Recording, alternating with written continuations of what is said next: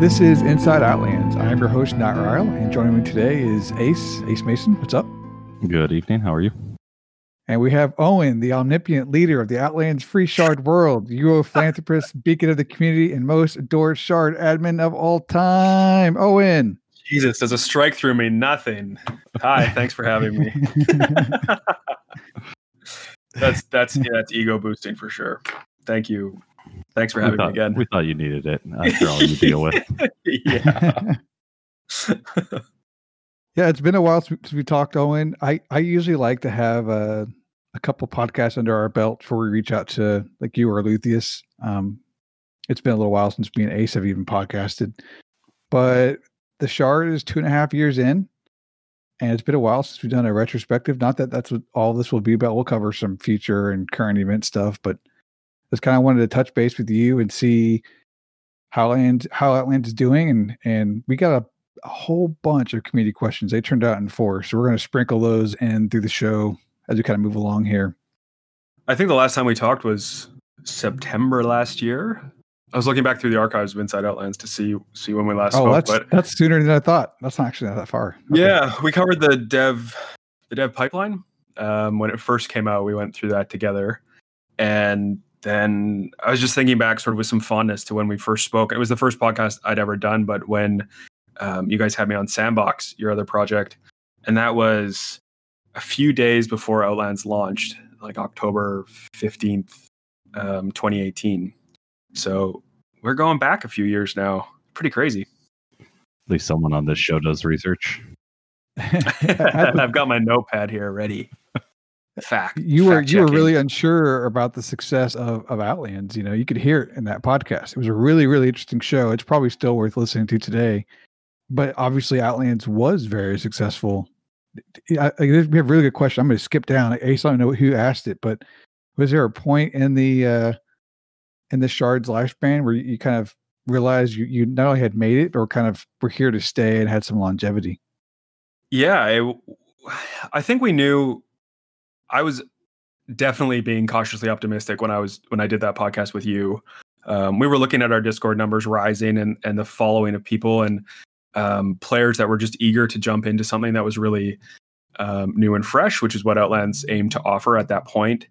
And we were hoping that we would have 500 players online when we launched, because historically, if you look at server launches throughout the years, if servers aren't launching with thousands of players, then they're not really lasting for much time at all.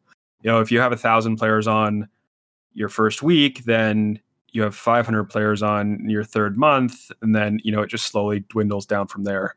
So we kind of had an idea that we would have longevity legs, or at least a community to pander to or support or make content for. When we hit that 2,000 player milestone that first December, that was when we realized like the server couldn't even handle the amount of people that we had online, and people were just clawing at the door. The patch server couldn't keep up. The game server couldn't keep up. I couldn't keep up. I was going insane. So yeah, I think that was the point when we realized, like, December after we launched, like 2 months in, there was real potential for Outlands to be a successful Ultima Online Shard. And it's just been crazy since. There's definitely been lows for, looking back, because we didn't have any PK penalties, like red penalties, through, a good portion of the first year or so before that initial murder patch went in.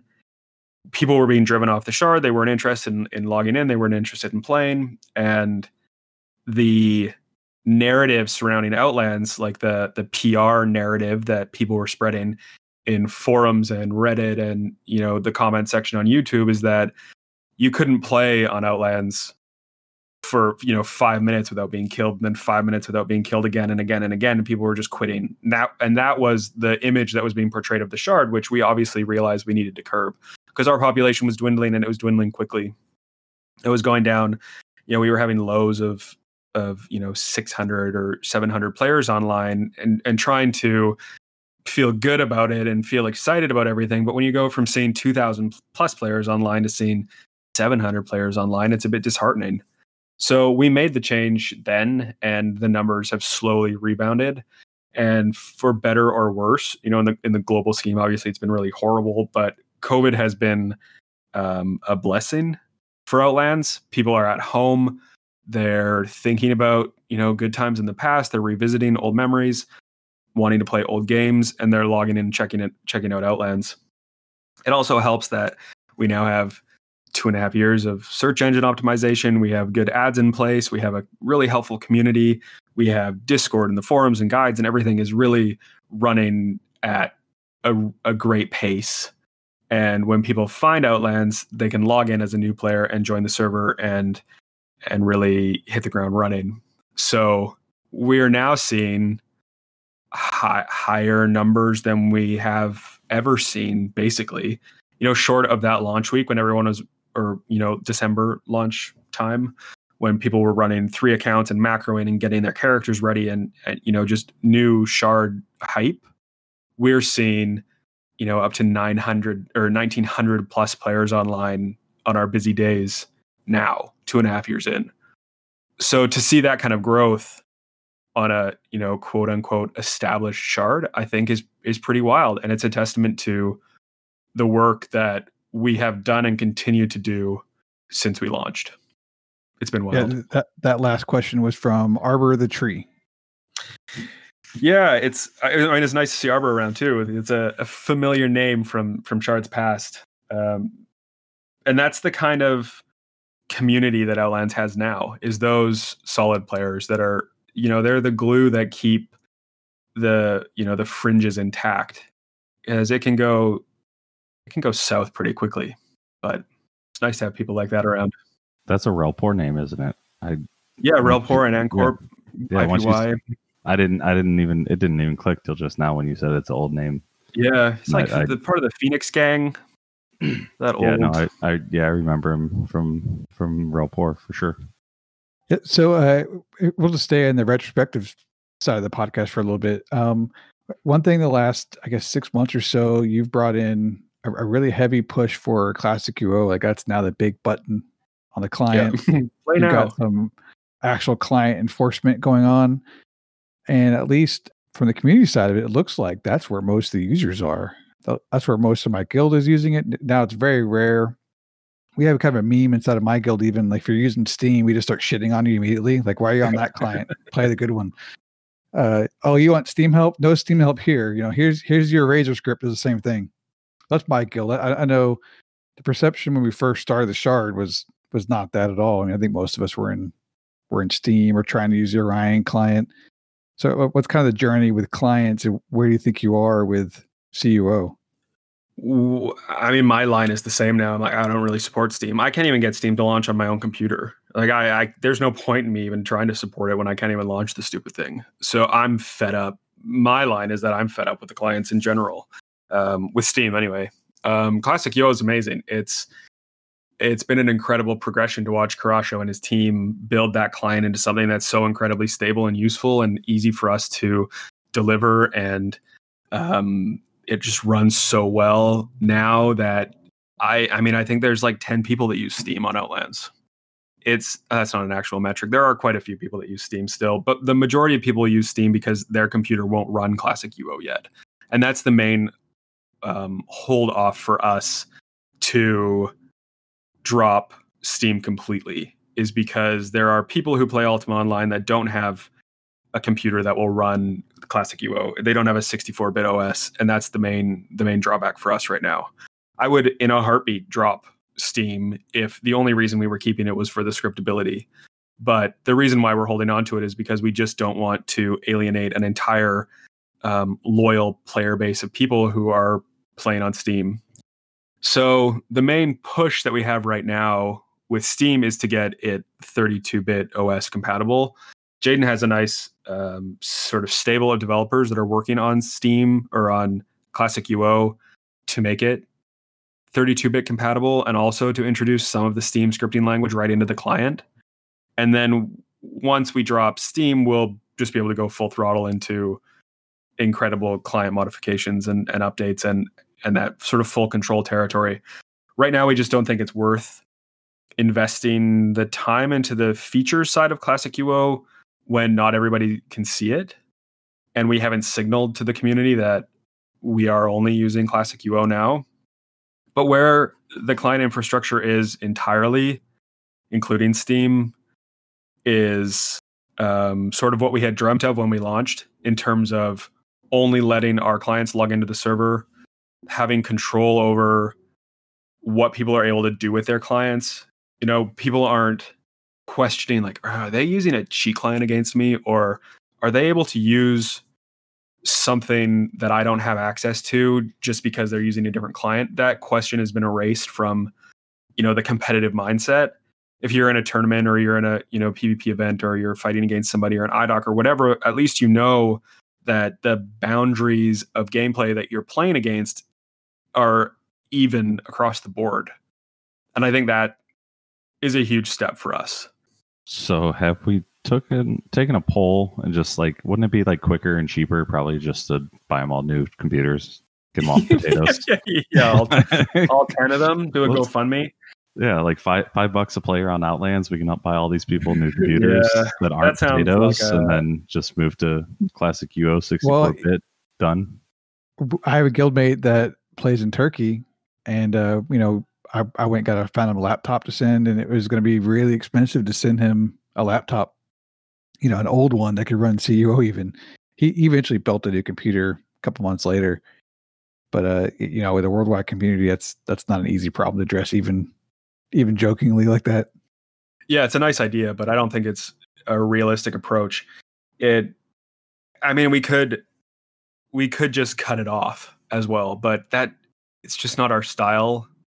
We want to, you know, you're the one that's given me so much shit about how we telegraph these changes and what we bring in, and, you know, the progression that we allow even with Classic UO. And we obviously want to say, you know, in a month's time, Steam will no longer work. You'll have to migrate to Classic UO.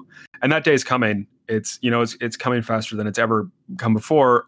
Obviously, I've been talking about this for years, but it's really like a tangible idea at this point. From an admin point of view, it's been incredible to have even client control, period, because I have a better idea of who you are, where you're logging in, what client you're using. Can I track you if you're using a VPN? Can I ban you entirely from the project?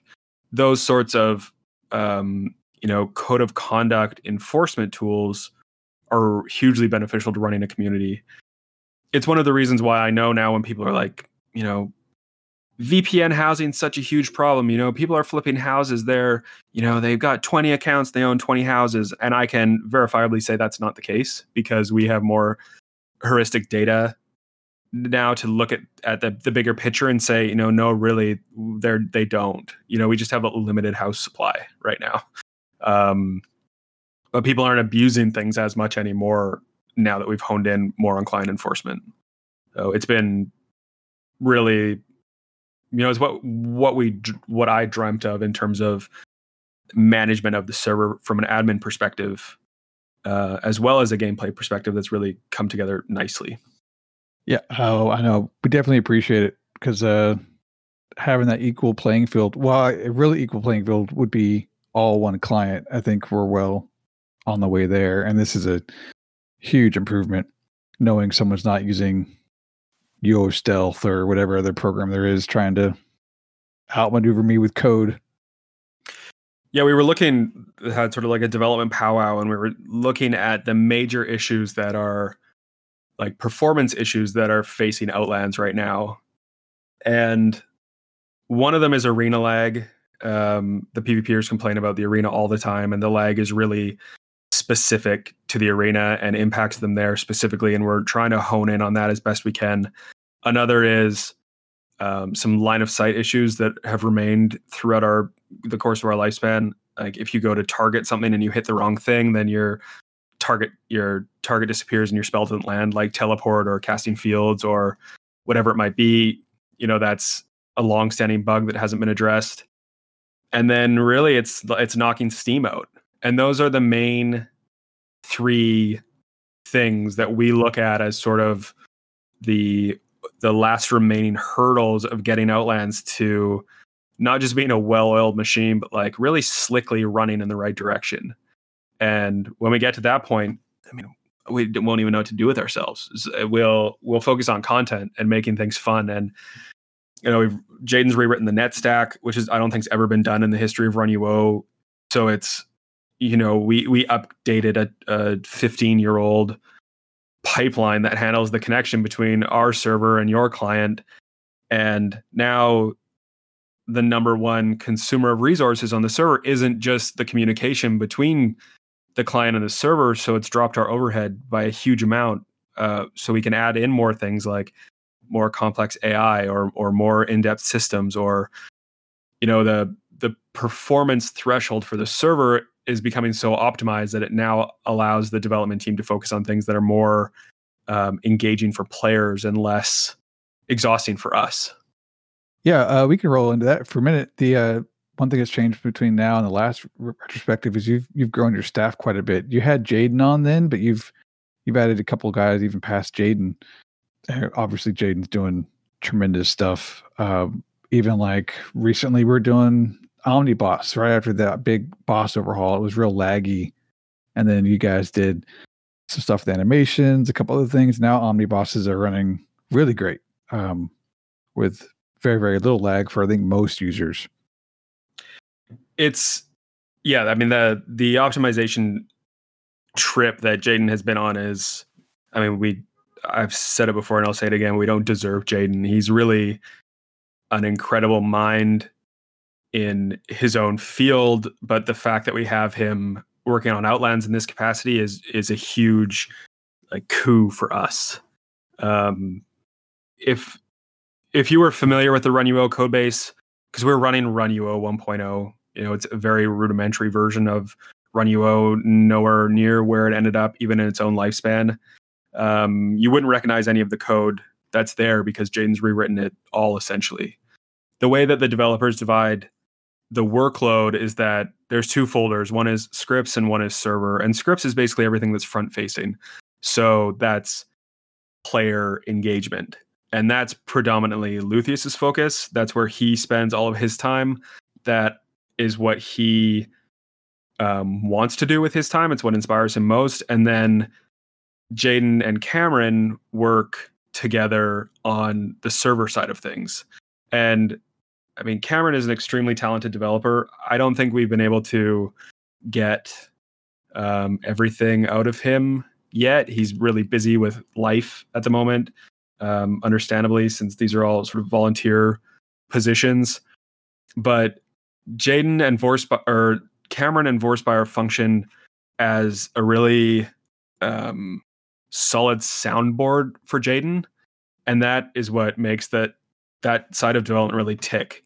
Because Jaden, 99% of the time, Jaden is right about everything that he does, and he works quietly behind the scenes, and he just is a workhorse. We present him with a problem or tell him what's going on, or he looks at the analytics himself and just begins to work on it. But then he'll throw out questions in chat like, I'm thinking of doing this, or I'm thinking of doing this, or maybe this approach is the right way to go. And Cameron will review code, or Vorspire will say, historically this has happened with RunUO, because he's like the encyclopedia of the emulation community, the historian. Or he'll mention something that he's worked on other projects, or that he's seen cross his desk. And those sorts of conversations, like developer debriefs that they have, are what inspire such incredible work out of each other. And then there's Lone Wolf, Cowboy Lutheus doing whatever he wants. But it's the work that the server crew does that allows Lutheus to do what he does. Because Lutheus does a lot of things with a lot of overhead and a lot of detail and a lot of saved information. And, the charts and leaderboards and stats and everything that's all saved is a lot of information that the server has to access all the time and store and save and present and recall. We have to back that information up. There's redundancy in server infrastructure, and everything goes on behind the scenes, and that's all the server crew letting Lutheus play. And that's really the magic of it all.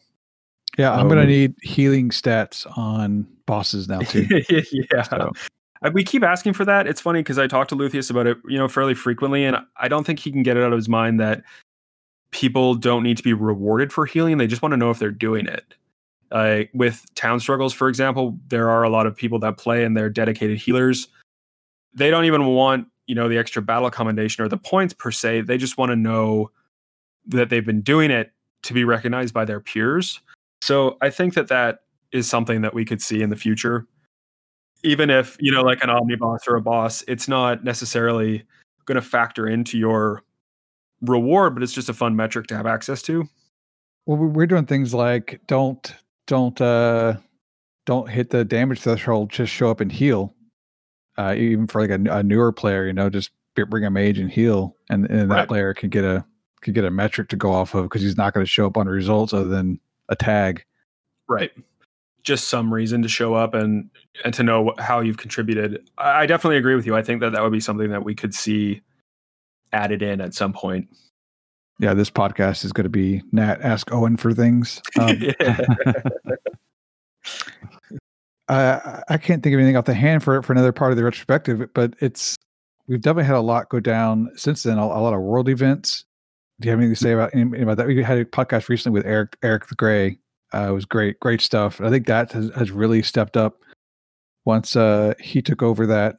That's another staff addition by you guys. I think someone finally got in that role and hit the ground running. Yeah, Eric's incredible. He's a total lone wolf. I'm so guilty of not communicating properly with him, because I just know that he's gonna do it and it's gonna be great and it's gonna work. I think with the Prevailing Manor siege, the server took a beating, and that was a huge sort of reckoning for the development team to look at why.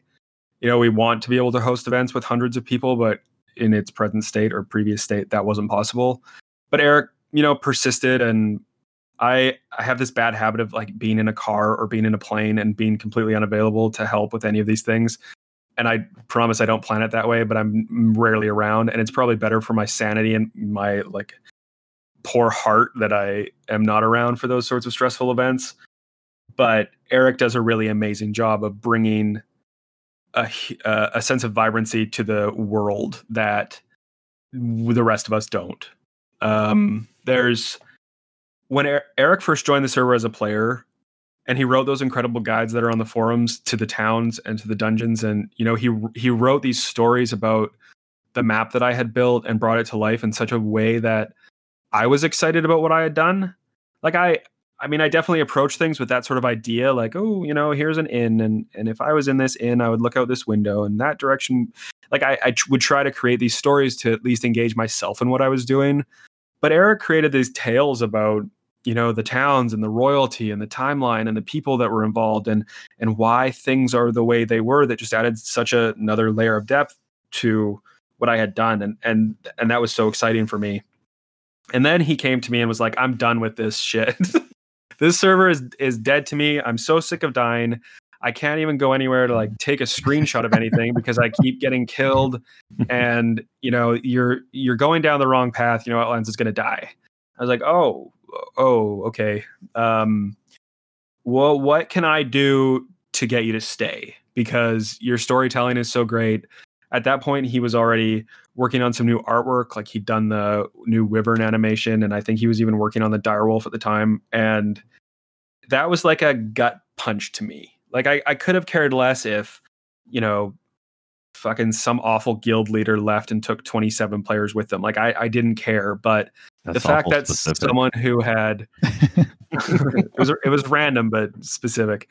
The fact that someone who had actually put in thought and care and attention to detail in a way that enriched not only the server but also my like personal attachment to the server was such a bigger punch in the face than anyone else just being like, I'm out, fuck Outlands, I'm sick of PKs.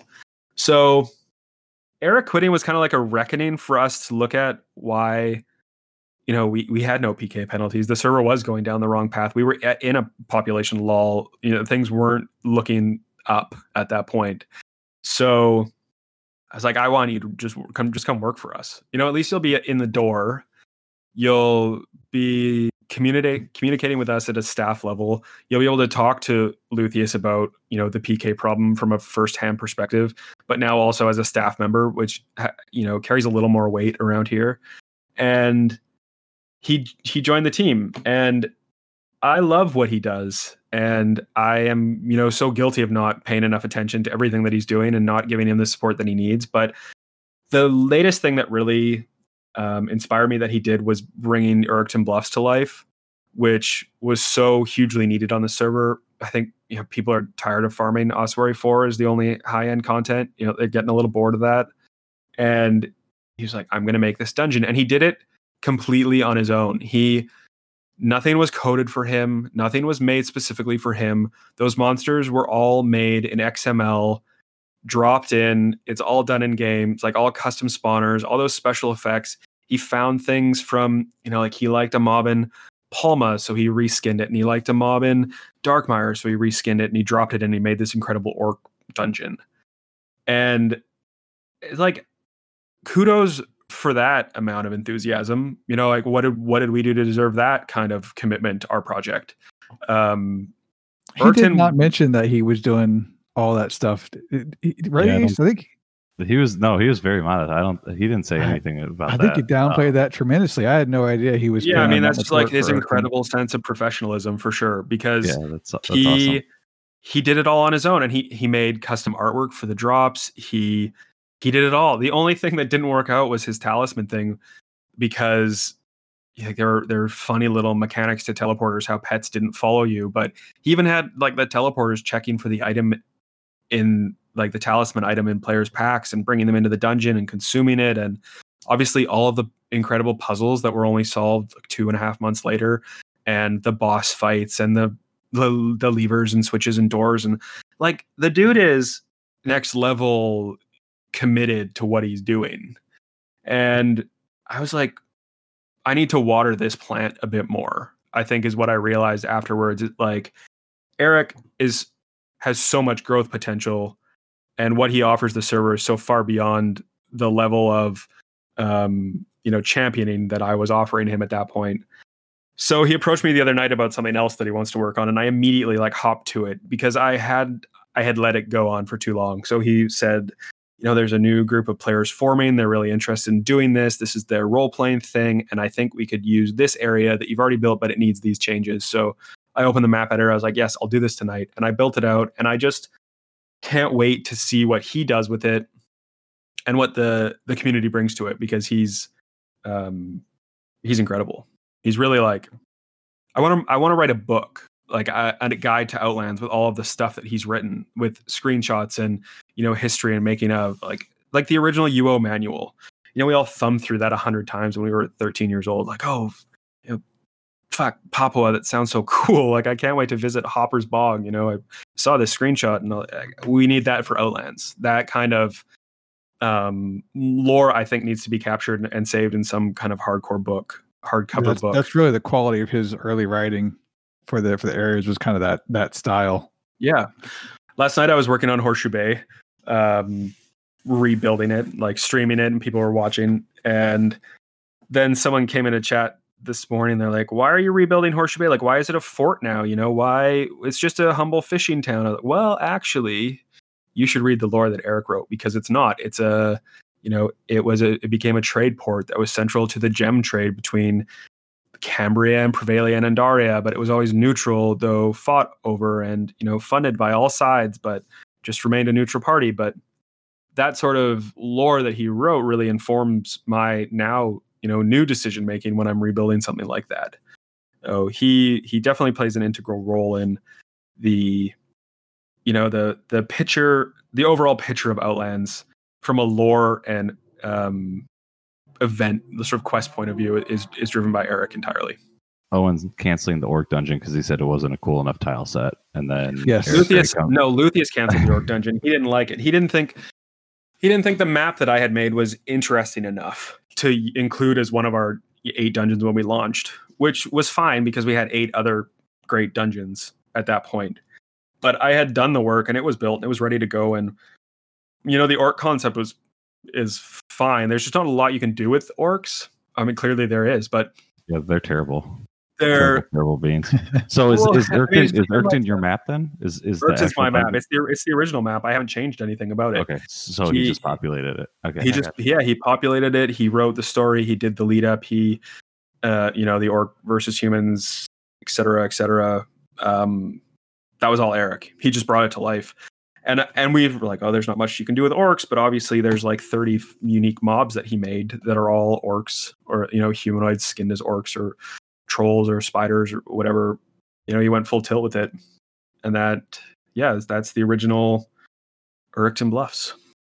All right, real quick, let's go through the remaining questions in here. Yeah, we did have a question about Urukton. Now I can't find it. If it was the puzzle one, I don't actually know the answer. Yeah. Okay. Yeah, it was the puzzle one. So I don't have no idea. Puzzle one. I was probably briefed on it, but didn't pay attention. But I don't know anything about it. From Wiggles, what games, MMOs other than UO influenced developers of Outlands? Has been a great mix of long-term and short-term gains to keep MMORPGs entertaining for more people. I'm a horrible gamer. Yeah, I don't game at all. I've always been like the builder type, playing Roller Coaster Tycoon or Roller Coaster Tycoon 2 or The Sims or Sim Zoo or whatever. Anything that you could build and manage was my jam. That's what I enjoy to do. But Luthius is a big time gamer.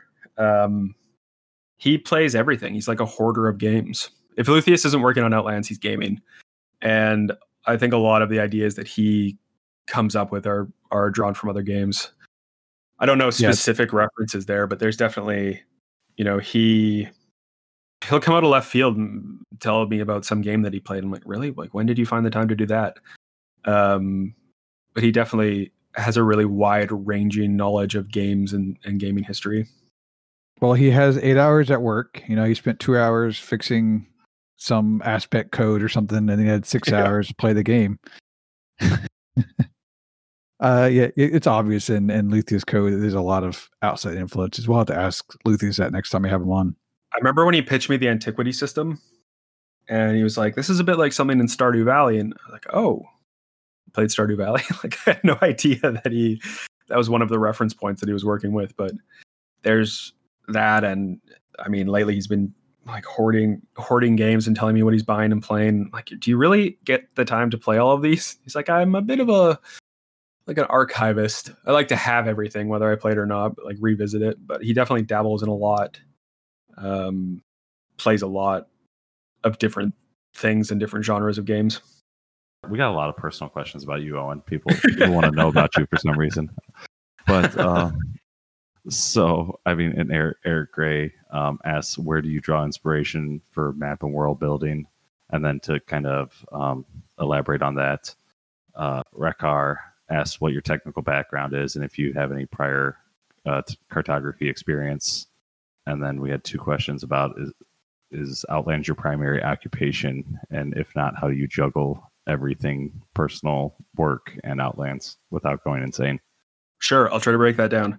So a lot of my inspiration comes from watching movies, looking at art, traveling, looking at historic buildings and landmarks in the world, or just like general curiosity about life. There was a point in my map making adventure when my style shifted more from like a fantasy, like juvenile approach to a more architectural, realistic approach.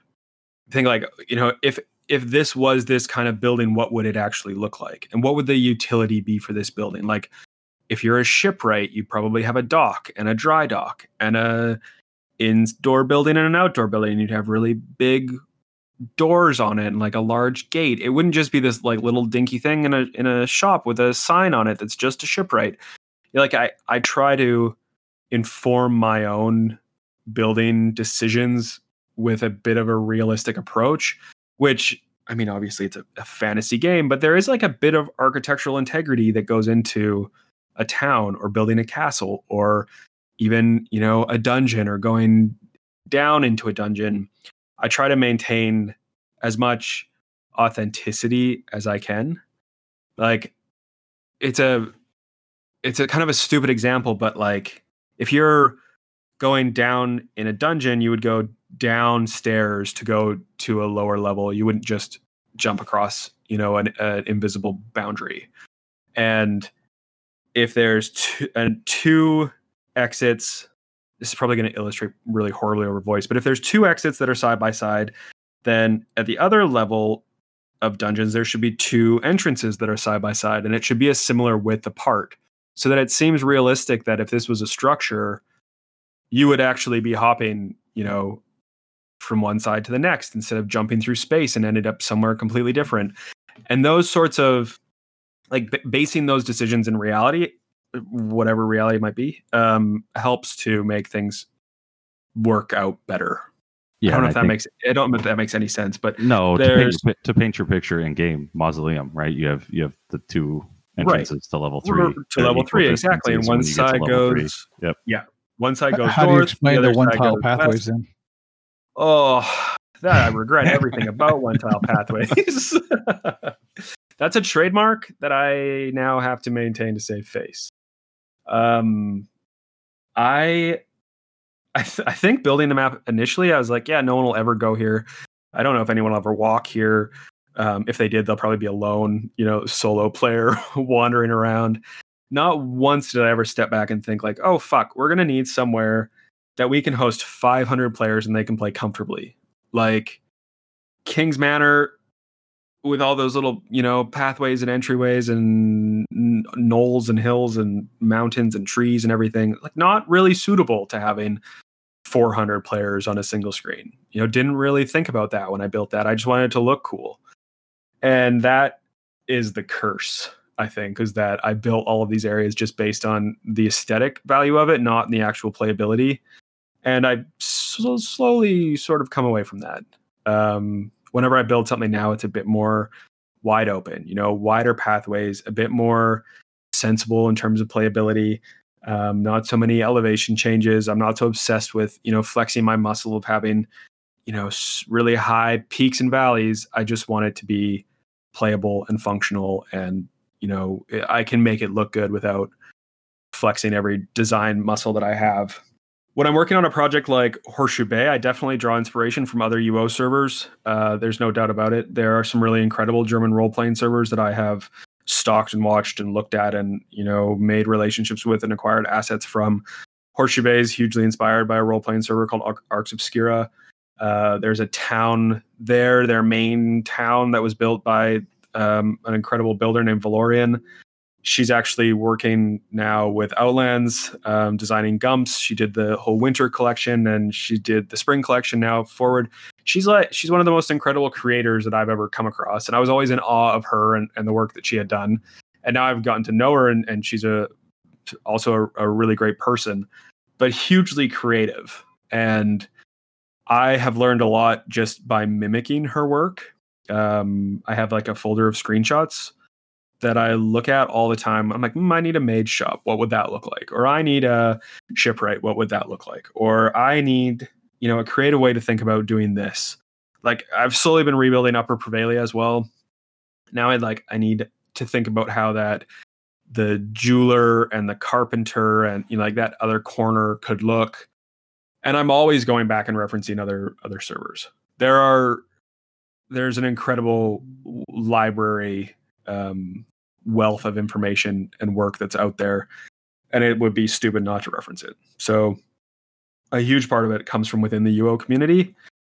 Definitely movies. I watch Lord of the Rings and The Hobbit like every other nerd and pause at beautiful spots and take screenshots and, dream of what Rivendell could look like if it was in Ultima Online.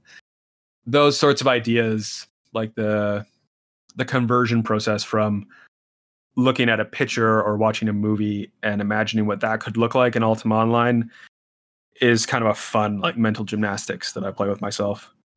Also, that's going to be taken as a clip. Play with myself. One other really exciting thing for me right now is this roster of artists that we're working with. There's two twin brothers, Battle Axe Bill and Don West, and they are like the most fun that I've had on Outlands. I look forward to working with them and the conversations that we have. And like I send them an idea. I'm like, I need a sink, and they send me back like a pixel sink, and it's perfect for UO. Or I'll be like, I need this rush job. Like, we're going to do an Easter egg hunt. I need these 5 things. And they're like, sure, no problem. They whip it up and it looks like it's original to UO. Nothing's out of place. Nothing's an eyesore. It's done perfectly and immediately. And they just get it now. And we're working on some really cool things together. And that's been really, really, really fun. So if I say like, I need bigger trees. Can you make those for me? They do it. I'm working on something right now and I needed blood flowing downstairs. So like blood tiles that sit on top of stairs, which I mean, no one else in the history of UO has ever needed that, but I decided I did. And I told them that I needed it and they did it. And it's fucking awesome. And now I've got bloody stairs. They're just so talented. Like their application, I don't know if you remember in the community, I posted an announcement section. Like, if I'm seeking pixel artists. If you think that you can match the style of Ultima Online, send me a message. And Bill sent me these like Doom animations. They were like modding Doom as kids or years past. And I don't even think I responded. Like, I don't think that's right. Like, I'm not really sure about that. And he was persistent. He's like, please give us a chance. Give us a chance. Give us a chance. And I'm so glad I did. It was the best, revisit I ever made. Their first contribution was what they did for King's Fair last year. We had some really cool new art that was like the triple candles and the stilts and the firefly in a bell jar. All of that was theirs. They did that whole kit. And then they did Christmas, and now they've done Easter, and they're going to do spring, which is the next release. They did all of that artwork. They're working on new animations for King's Fair. We're going to be adding 5 new mini events, so there'll be like a total of 20 things to do at King's Fair now. And I want to do like popping balloons and fruit toss and log spinning. And it's just so awesome to be able to say to these guys, like, this is what we want to do. Can you do it? And they're like, yeah, sure, no problem. And they deliver these things that are just so perfect for what we want to do. And it's like, it's next level. It's setting Outlands apart well beyond what any other UO server has ever done before. And that's a huge part of my creative process now, is just thinking, what can I do to improve the way that all of this looks? Or what can I do to make this look like nothing any UO player has ever seen before? Like, Blood on Stairs, cool. No one will really notice what it is, but they will have never seen it before. And that's what inspires my building mind right now. No, I love it. When we interviewed Belial, we got a kind of in-depth look of what that process is like, and he mentioned those guys. It's almost like you're a real developer team with real people to reach out to get to get your ideas done. Because otherwise, you're going to hit roadblocks and just have to not. Yeah, have I mean, Belial's always been like a cog in that creative process for me. He just like dives in and gets work done. He's taking a break right now. We put in his new storage shelf, and like 3 or 4 people were like, "This is the ugliest thing I've ever seen. I fucking hate it." And Belial quit Discord, quit Outlands, and left. And I've been slowly like working him back into being a part of the team, but it's been a quiet month on the Belial front. Yeah, I just saw that today in Home Decor and Fashion. So for those of you that drove him away, fuck you, because you're the scum of the UO community. He was awesome. Why you fucking liked that shit? That storage shelf was so ugly. It had 3 helmets on it and looked like it had been saved as a JPEG 27 times. Here we go. I will stick up for them in one aspect. Why can't we dye our fucking storage shelves on? I got a DM for a question to ask you is why can't we dye our storage shelves? Let me guess who sent you that question. Go ahead. Well, Luthien and I almost got a divorce over storage shelves. Not that we're in a relationship, but in the theoretical relationship of Luthien and I almost ended over storage shelves. Because that's all I wanted. I just wanted the new storage shelf graphic, and then if you dyed it, it changed to the dyeable shelf graphic, and everyone was happy. But Luthien was like, "No, we need to give them the option to skin their storage shelf with 25 different kinds of shelf." Oh yeah, I'm down for that. I'm This down is for that. so overkill. It's a storage. Like we literally created this graphic just to be a storage shelf. Why don't we save those shelves for other things? Like if we, we could have a shelf skinning system or something. Like it just wasn't the right thing to do at the time. And he was adamant that it was, and I was adamant that it wasn't. And as usual, mountain out of a molehill situation in development chat. So that's why that graphic wasn't released for 2 years anyway. The only reason why it came in is because I just replaced the file. Instead of making like a code change or offering anything, I just simply replaced the existing horrible helmet graphic and shipped it to everybody. Owen wanted dyeable shelves. Lithius wanted to give us skins, and instead we got nothing. Yeah, exactly. Okay. You got nothing. It was like, good summary. That's exactly what happened. That's how it works when mom and dad fight. So you pretty guys much like you're not getting fucking anything, anybody. Yeah, that was it. That's what happened. So that's why you can't dye them, because the Lithius hasn't changed the code. I just changed the art and patched it to everybody. So I vetoed the situation, got my way sort of halfway. So just be happy with what you have, Dubs. That's all I have to say. I think the last part of that question was, what's your real life work like? I know we have a question like from Melik, from Radcar. Whatever you want to talk about is yours to share, I guess, or ignore. Yeah, I don't really talk about my personal life with the gaming community at large. There's a lot of fucking weirdos around. A lot of people have gone to great lengths to find out who I am and what I do. And anyway, I have thrown a lot of curveballs into the community just to throw people off the chase. I mean, at one point I was a pilot, another point I, working in a creative field, another point I'm a doctor. I just like make up random shit at any time. Bit of a psychopath, but I work in a creative field, in a visual creative field. It's completely unrelated to gaming, mapping, cartography, none of that. I'm just a visual person and sort of always have been. And that's why I was drawn to map making, I think. I always really liked UO. UO is my favorite game ever, probably, but I was more drawn to, being a full-blown trammy and sitting at Vesper Bank and double-clicking people's paper dolls to see what they look like. Chatting. It was a virtual chat room for me. Not ever really like much of a gamer. So the main thing was just that I wanted to make the map look better, because it looks like the original map looks like garbage. If you go back, we're all so really easy to throw stones from glass houses at this point, but if you go back and look at the original maps, there's very little inspiring about that map at all. It's so rudimentary and evidently procedurally generated, made by code. There's really little flair and style to the whole thing. And I just thought maybe this could be done better. Maybe I could make something that actually looks nice, because I think the artwork for UO is amazing.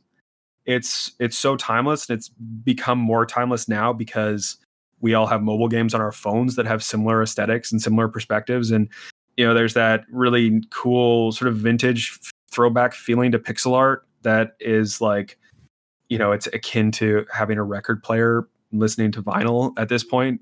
It's just got a bit of a historical feeling to it. And I thought I could make something look nice with that. I could put these tiles together in a different way, and I could do something that's really nice to look at. And I think I did.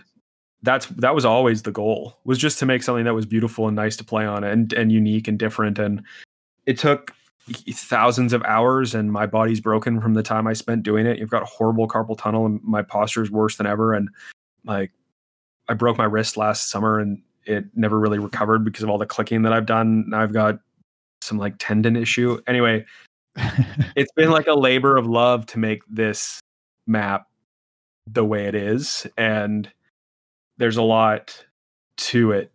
Just a lot of work. I streamed. I was looking at my stats for my stream last night on Twitch.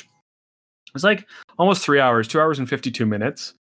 And I finished one town gate and one building, but the building doesn't even have floors or decoration in it yet. That's the amount of time it takes to do anything at this level. This deliver. I don't say this level like I'm some sort of pompous map asshole, but to deliver something to the caliber that's already been delivered that people are expecting from me. And that's why from me and from Outlands. And that's why when people are like, oh, just expand the map. Like, there's no room for houses. Just make it bigger. I'm like, yeah, I'd love to, but I'm going to spend so much time doing something that matches the standards that are expected of us. And it's going to be full of houses in 15 minutes. And you like run around once and be like, yeah, that's cool. And then you go back to Ossuary 4. Like, to what end am I spending this amount of time again to make more for people to consume? Obviously I want to, but mapping's my favorite thing. I'm happiest. I'm in a good mood and mindset about the server in general right now. And a huge part of that is because I've been able to sit back and actually work on some creative projects. You know, I'm really keen about all the artwork that we're doing. I'm working on some map stuff that's really exciting for me. When I'm able to get into that creative zone, instead of doing so much admin work or dealing with a horrible toxic community, that's when I feel like I thrive in this project. Like Luthius is, he gets assaulted for sure with the, overhauls and tweaks and work, but most of the questions that he gets are like ideas about the game or suggestions about the game or bugs with the game or, just creative conversations. And the shit that I deal with in my inbox is like the dregs of Outland society. Like everything that's wrong, every bug that's broken, every, tattletale, every horrible thing comes my way. And that is really exhausting. So when that is contained to a certain point, I can dive into the map stuff, the creative stuff, the art stuff, creative projects, overseeing, package releases or quarterly releases like Spring or the new Gumps for Winter or King's Fair even. That's when I feel, most passionate, stoked about Outlands.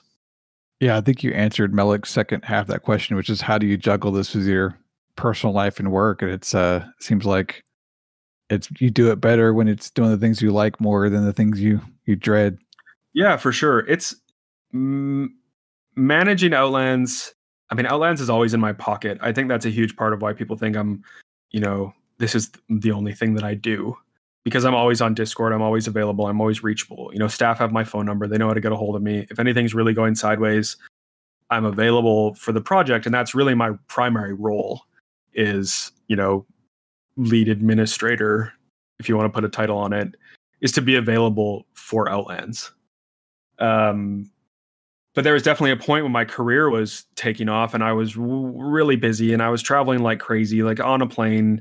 That's why the pilot career path story is available or is plausible, because I was literally on a plane, 3 or 4 times a week, traveling the world and running Outlands at the same time. Like I'd hop on my laptop everywhere I could just to check the page queue or to check Discord or to moderate. And, I've had some really heated conversations, like typing like wild with my thumbs on my iPhone in Discord, with players or solving problems or directing people or, calling Expo in the middle of the night or waking Luthius up from, deep slumber. There is really no balance. I'm like hugely dedicated to the project, probably to a fault, some sort of anxiety issue, going bald, horrible posture, my body's broken. That's all Outlands, definitely. But on the flip token of that is that I am so incredibly proud of everything that we've done. I didn't ever imagine that Outlands would be the server that it's become. I didn't set out to do something shitty. I didn't think that like, oh, we'll launch a server, it'll die like everything else will, everything else has. And that's fine. We'll just, I'll move on with my life finally, like kick this UO habit once and for all. But as it turns out, we have done something really amazing. We've made the largest UO free shard ever, I think. Our population's incredibly high. We're extremely optimistic and passionate about the future. The server is running better than ever. We're now a team of 11, including the volunteer counselors. There's a lot of support. There's a lot of, hype and excitement. The new, like companions are contributing and making things really great for the community. The community itself is running at a really great level. There's no real like sores sticking out or causing problems, and it's been really fun lately, which is such a nice, like, refreshing thing to say. And especially during COVID, like the last 4 months, I was traveling a lot again and was able to work remotely. It was difficult creatively to like work on my laptop and map on my laptop, and wasn't able to really sit down, but I did have some creative outlet and was able to tackle things as best I could. It's nice to know that the server sort of runs itself a little bit without me micromanaging every single aspect of it, which I'm happy to let go of to a certain extent. Hey, let's bring you back down a little bit. What about the housing crisis? You briefly talked about that earlier. But Well, strike throughs mean nothing to you, Nat? Do we have to? Scratch this off the notes. Yeah. well, next time delete it off the notes, and then I won't talk about it. I know the strike through is just there for irony. It needs to be addressed, I guess. The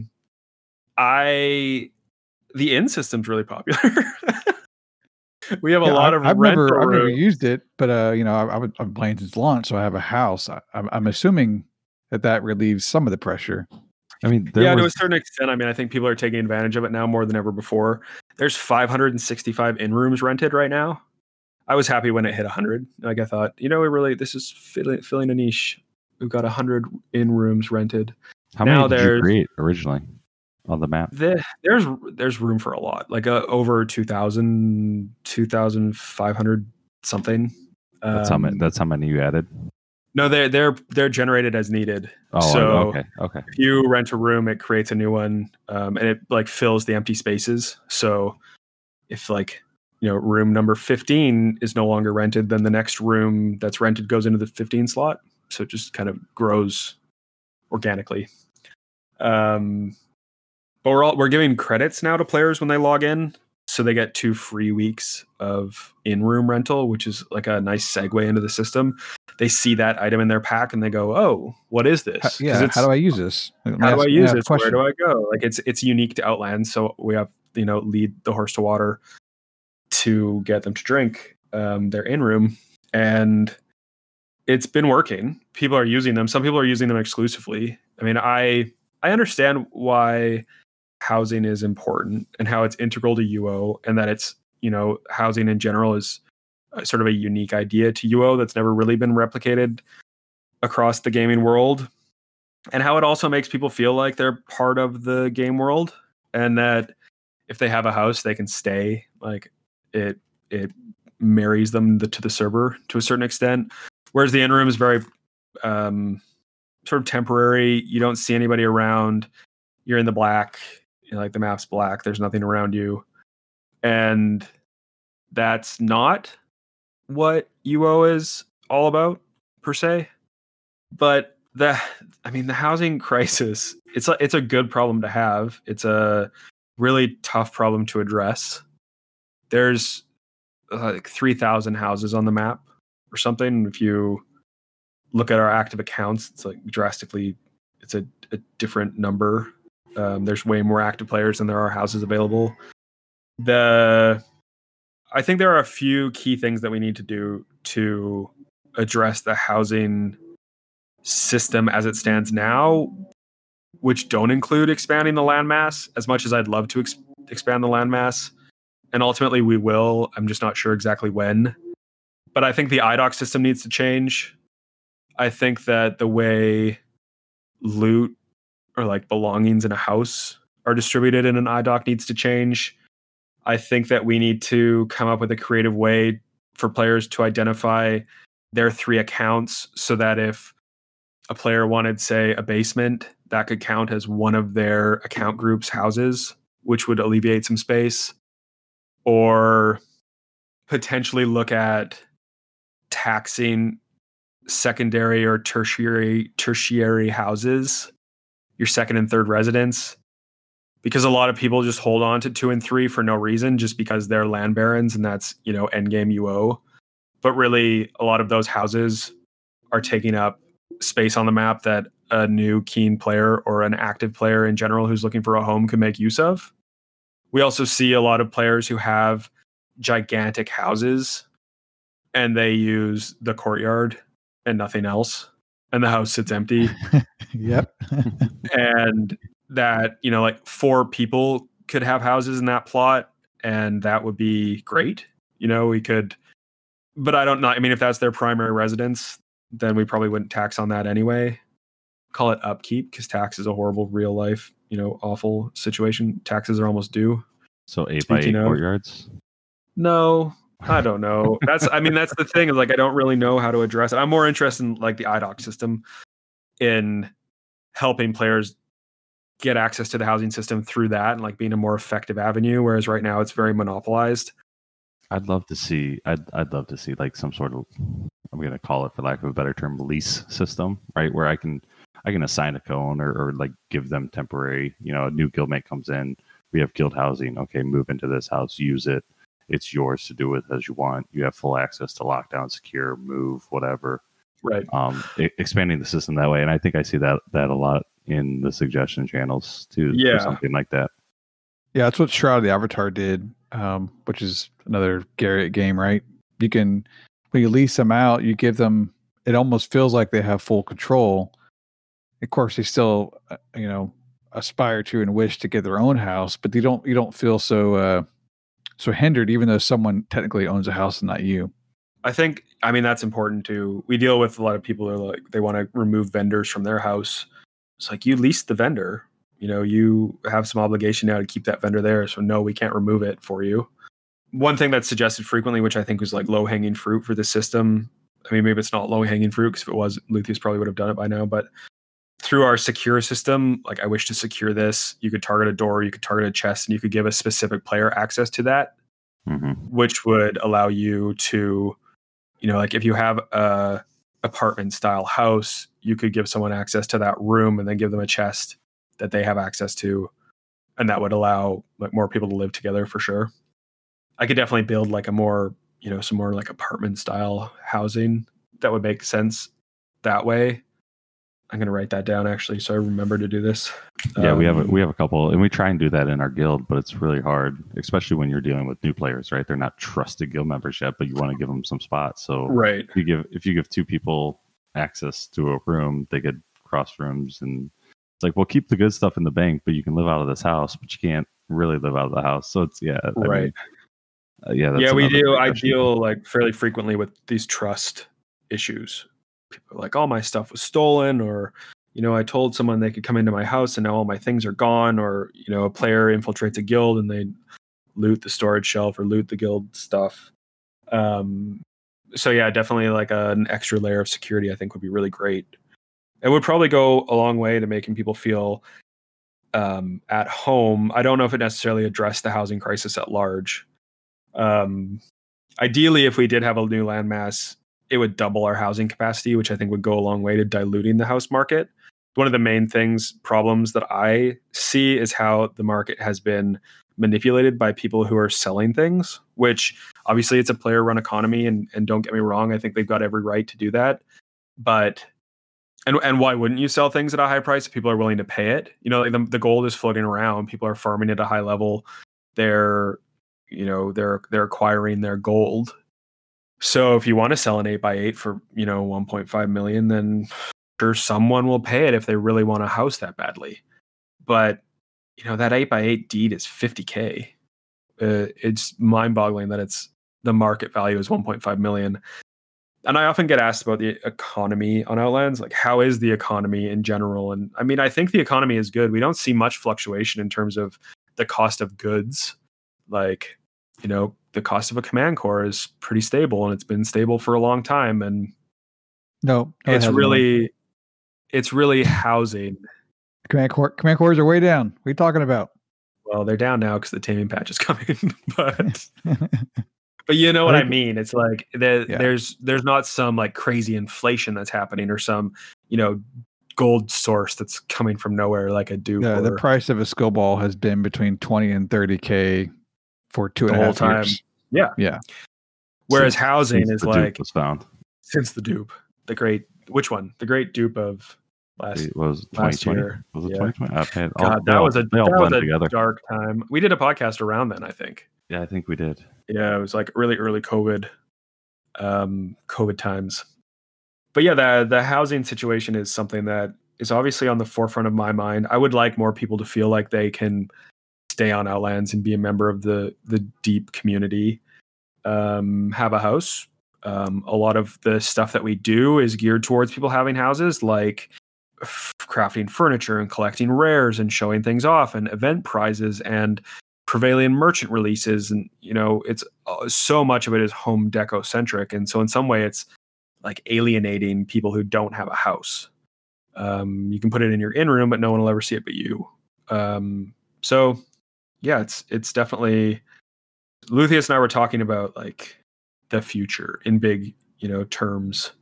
And his barometer is always like his inbox, how many people are messaging him about a certain thing that's really bothering them. And for a long time it was ships, and then it went to PvP, and then it went to taming, and now it's gone to housing. So that's the telltale sign that big changes are coming for housing in some form or another, is when Luthius reaches like fever pitch of annoyance.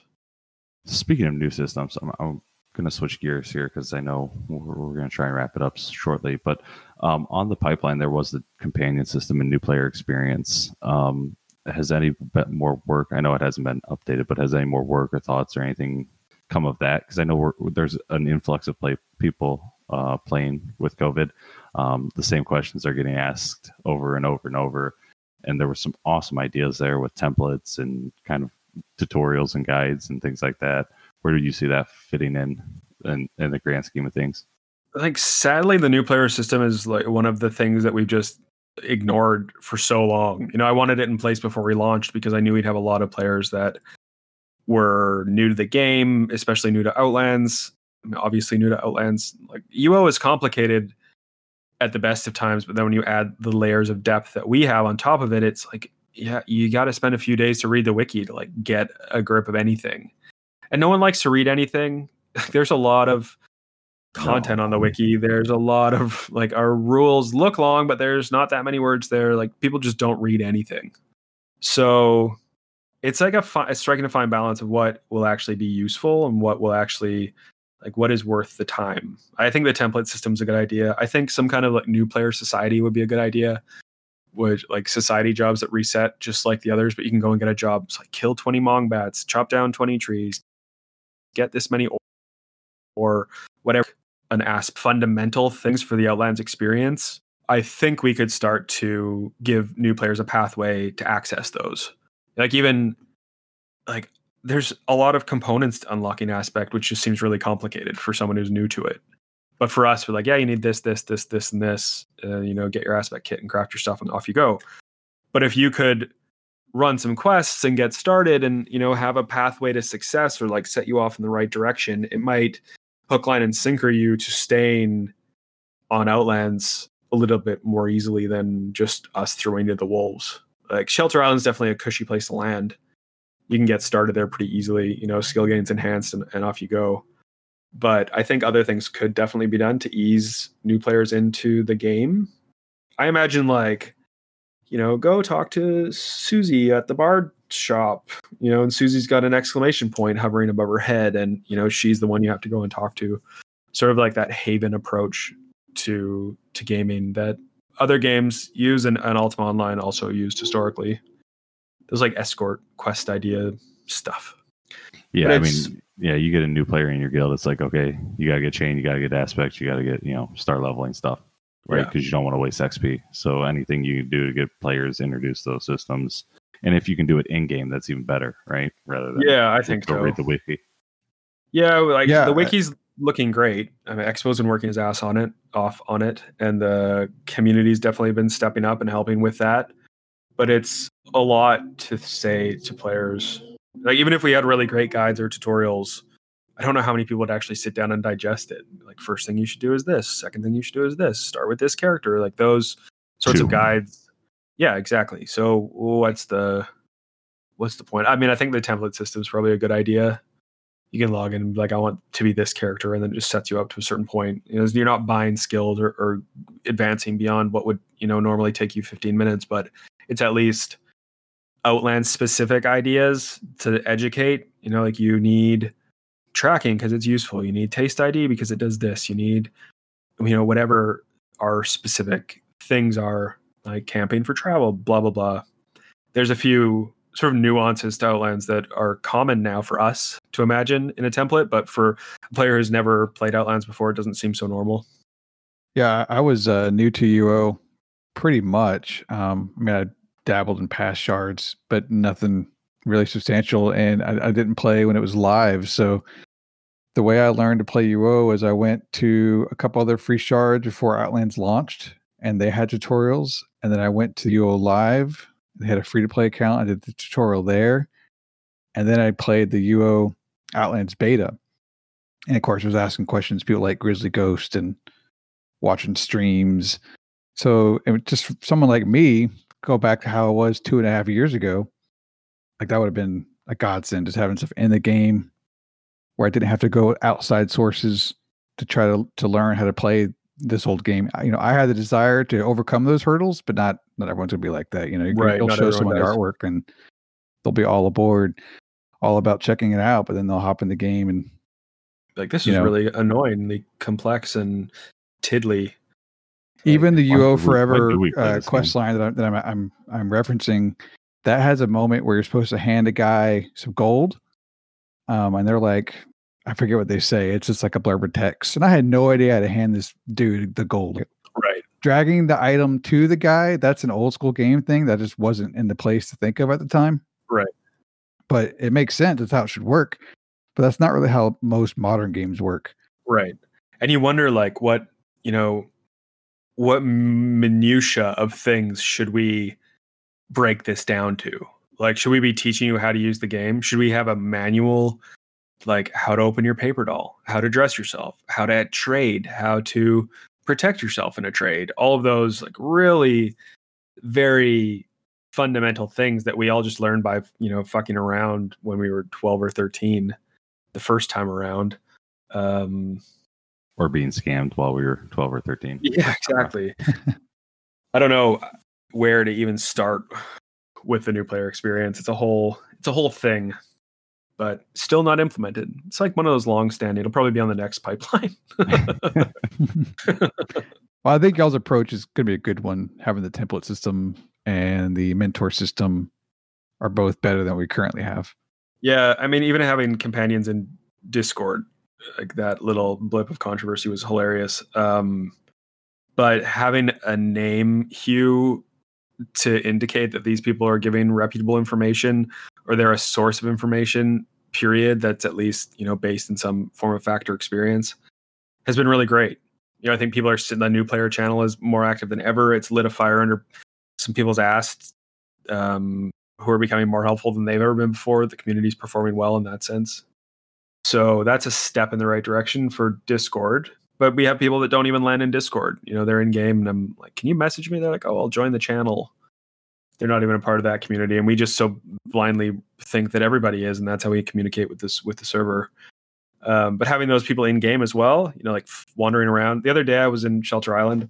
I unhid myself and just stood in the square. And so many people came up to me like, how do I do this? Where do I go from here? Like, thanks so much for this project. I played UO since I was a baby. And, this is the best I've ever seen it. Best experience I've ever had. And like heartwarming to see the new player area still so alive and so many people building characters and logging in like fresh faces that have never been there before.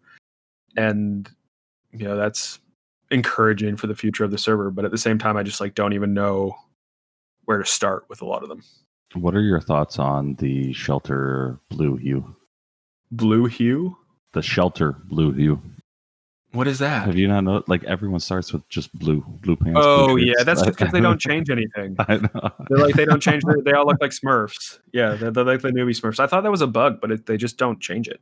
I think that's the default in Classic UO. I think the regular client randomized it, but I think Classic UO defaults to the blue. Smurf blue. If I'm not mistaken. Yeah, I mean, it's recognizable for sure. It's like a uniform for noobs. Smurfs. One of the first server I ever played on, they called their counselors Smurfs because they all wore blue counselor robes and had jester hats on. So they were, instead of counselors, they were all Smurfs. They'd have like a Smurf party for graduation. The whole server would go when they became game masters. Fond memories. So I know we're running out of time, and we have a lot of questions we didn't really get to. Is there anything on here, Ace, you wanna ask before we go? No, we hit so much and we answer so many questions. I mean, it's awesome to get this inside look that we don't always get. And I know Owen and the team try and be transparent most of the time, while still keeping us surprised. So we really do thank you a lot for coming on and talking with us and opening up and, you know, giving us the insight. So all the people that hound you and threaten you and do everything else need to stop. So you threaten my life. Right. Well, no. So you can get back to working on the map and giving us the things you want instead of. We've got so many 3-year-olds. big, exciting things in the works right now that I would love to share and, you know, talk about.